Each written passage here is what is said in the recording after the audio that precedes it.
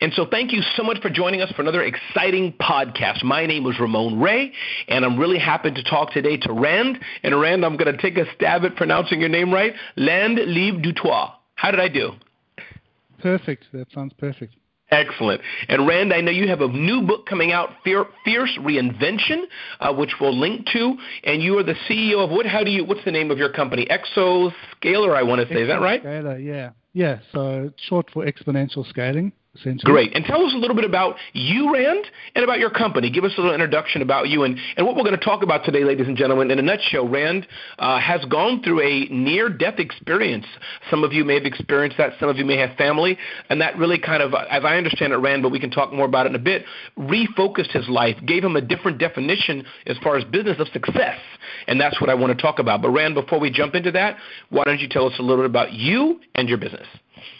All right, thanks for that. So I'm essentially a serial entrepreneur and former venture capitalist, and I was working for one of the largest research and advisory companies at one point in 2014 and suffered a sudden cardiac death experience, which was a massive trigger event for me to contemplate what is it that I should be doing with my life. And the result of that was 1 year later, I left that company, set up Exoscalar with the vision and the quest to help people get onto the right track with their lives.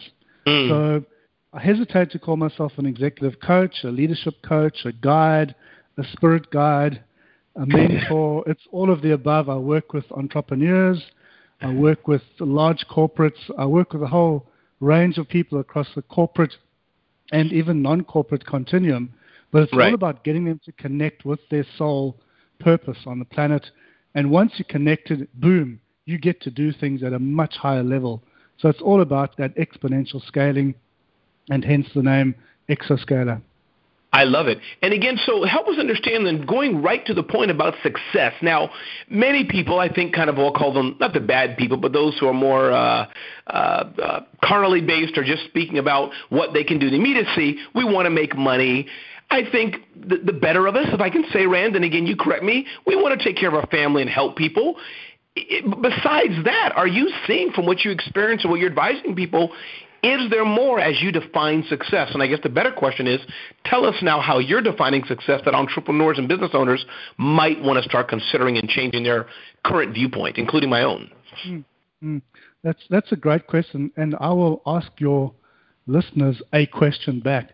If you were on your deathbed 18 months from now and there was no coming back, that's it, you're on a one-way ticket out of here, and you ask yourself that deep, meaningful question at that point, have I done what I wanted to do? Have I done what really meant so much to me in my life?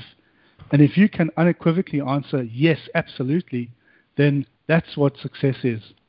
If you haven't, if you've got some niggling doubts, if it's, I'm a lawyer, I'm a hustler, I'm an entrepreneur, but all I really wanted to do was to paint or to write books or to travel or whatever it might be, but I never got to do that. That's something I was going to do at some point, but that point never came. My message is that point is today. Success is you being on that pathway today. It's not an end point. It's a journey, essentially. So I'm in the conference room with you, Rand. I'm in Australia. I'm an American, so all we think Australians do is watch kangaroos all day. Please forgive me. Or maybe you'll tell me that's New Zealand. I don't know. But I'm with you in your conference room, Rand. And I'm telling you, Rand, you know what? I wanted to go sailing. I've never been able to do it, but I've always wanted to go sailing. Or I wanted to hike across the U.S. in the Grand Canyon or some other country where you're at, Rand, or anywhere else in the world. I'm relatively successful, I think, but I'm in the hustle, Rand. I pay my bills. I got to get a marketing plan. Got to get those Google AdWords. I'm doing a Facebook campaign. My payroll taxes are kind of screwed up. The regular yin and yang of entrepreneurship and business life. What is Rand now telling me? I'm in his office, and I'm sure it's more than a day, of course, but overall, what journey are you helping me start? What are we doing? I think that the first thing I would be doing with you is to ask you not to start, not to keep going, not to keep hustling, but just to stop. Stop for that one moment, which so many of us rarely do in life. And if you're lucky, you get to do that just before you die. You get to contemplate things. But for so many people, you're just so in caught up in the busyness of life that you never really get to stop and ask yourself, what is it that I should be doing? And once you start doing that deep self-inquiry, you can then realize for yourself, what are the goals of consequence that I need to set up? What are those big, hairy goals, those things that scare the hell out of me? And when I tell people about them, they say, there's no way you can do that. There's no way we can help you do that. That's just off the charts. But that's the kind of goal of consequence you should be focused on. And if that's sailing around the world, fantastic. But if it's something bigger than that, then awesome, go and do that. So once you stop for a moment, you stop that hustle, and I'm not saying stop it completely by any means. I'm just saying stop for whether it's a micro pause, whether it's going on a hike for a couple of days, a retreat, some form of stopping and contemplating and then resetting. And once you've got that goal of consequence in place, then put in place what I call a fierce operating plan. And that's going all the way from that goal of consequence through to what you're going to do this year, what you're going to do this quarter, what are you going to do right now for the next 90 minutes that's going to help you achieve that goal. Got it. And then now, do you find, Rand, in working with your clients, people you work with, that I'm hearing two things, that those who might not be willing to stop and think and those who are not willing to possibly even put a plan together are probably not really ready to move forward? Those are my words, not yours, but I'm just extrapolating what I'm guessing that I'm hearing, but I could be wrong. What do you say about that? Yeah, that's very true. I mean, for a lot of people, we just want to keep hustling. We just want to keep moving. And the thing that confronts us the most is when we stop and we actually take a long, hard look at what we are doing. Is that what we should be doing? We get so corralled into what society wants us to do, what our peers want us to do, that we might not be that comfortable with that moment of pause. Right. So finding what is the trigger that's going to help you go, aha, I need to stop. I need to think about this. That is ultimately one of the hardest things to do. And it all comes down to fear. What are you so afraid of stopping and thinking about? What's going to emerge for you? And that's the real challenge as well, is in terms of once you understand that fear doesn't control you, right, and you're able to live with it, to get in there and manage it. And that's a lot of the process that I work with my clients through, is getting to love their fear and harness it and turn that into energy. Wow, I like that, getting to love their fear. So, Rand, let me push a bit more on this then. So, practically, you have the accountant in a room. She has a nice, thriving practice. Maybe she's making $1 million a year, maybe $500,000 a year. She has a nice book of staff, a few staff in a small office. Practically, Rand, are you telling her, right now, Mary, run, get away, fly away, get on the flight for 3 days? And she says, realistically, I think, I can't. Or I get the plan. We'll get to the plan in a minute. But I guess my better question, Rand, is how does she start then? She stops, she talks to you for a bit, or people can do it with themselves, I'm sure. But the point is, how do you balance the practical aspect of, Rand, I have a business to run, versus stop, let's think, and how do we reset? How do you balance those two? Because I have to run my business. Yeah, good question. So to me, I think you kind of almost segued there when you used the word practical. Let's rework that word into practice. So it's all about changing your life, reinventing your life is a form of practice. It's like meditation. It's not something you're going to become a master in overnight. It takes many, many years, or it could take weeks or months. It depends on you and your, I suppose, the impetus you want to have around that reinvention. So it's all about taking that first step. And that's one of the main reasons why I've written the book, Fierce Reinvention, because to me, I want to help as many people as I can, but I want you to help yourselves as well. And I can only work with a certain number of people at any given time. So I wanted to help people really start that journey for themselves, start building that practice. It might be a case of you pick up the book, you read it on a flight over to Australia, or to I like that. Somewhere else in the world. From San Francisco to Sydney is 14 hours. That's a good stretch of time to do some contemplation.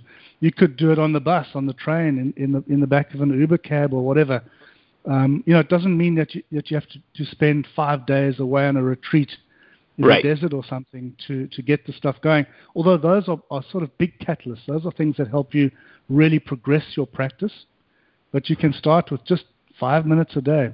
similar to a mindfulness. And I must say, Rand, it does help. When I go away to my annual church convention where I help them for some period of time, it's refreshment. When I take, as you might do, I take flights on occasion, some quite long. I'll be taking a 14-hour flight in a few weeks here. But when I do that, I must say I'm usually scribbling a piece of paper down, or I feel refreshed in how small or big a way it is. So this aspect of stop, as you said, I think it is good, and I'm sure when we flip through the book or otherwise, we'll get help on this. So, Rand, I stopped, I thought about it, and again, I'm really compressing the great work I'm sure you're doing. But now for the plan. Let's talk about what we'll find in the book, what you talk about. Again, in just the next few minutes we have, help us understand, what am I planning? I stopped now. I've thought about it. I know I want to change my life and change my business. What's this plan you're talking about? How does that work? So the plan's very much, I call it more of an operating system. So it encompasses all aspects of your life, your business, your personal life, your family, your finances, etc. So you build out an operating system which, as I said, starts with your very high-level goals of consequence and then starts mapping that down right down to, on a daily basis, what you're going to be doing over the period of time. And you then start mapping out and checking in on yourself, being accountable to yourself or to your coach or your guide or to a friend. Am I on track? If you're not on track, how can I recalibrate so I do get back on track? So to me, it's all about, you have that contemplative moment, you're on your church camp once a year or whatever, and you come back, and then what do you do with that? This is about harnessing that moment, that desire to reinvent and to change your life for the better, and then doing something about it and helping yourself get to those points where you feel like you are back on track. So we use things like a growth algorithm. Very, very simple. Growth is all about adding fuel and removing friction. Adding fuel and removing friction. What are the fuels that you need to have in your life that are going to help you get that impetus back? What are the things that are the frictions? What's holding you back? What are those things that are really holding you back? It could be the culture of the work environment you're in. It could be the fact that you're sitting there, CEO of your startup that's growing like wildfire, but you know what? You're unhappy. You've lost the ability to sing in the shower. What you really should be doing is coding again, for example, or being the marketing guy. But you're stuck in board meetings and meeting with pesky venture capitalists. I can say that having been one. Right. So it's all about getting you on track. And then, so that's, I suppose, the second part of the book. Self-inquiry, first part. Second part is getting that operating system in place. And the third part is looking for, what are those things that you really excel at?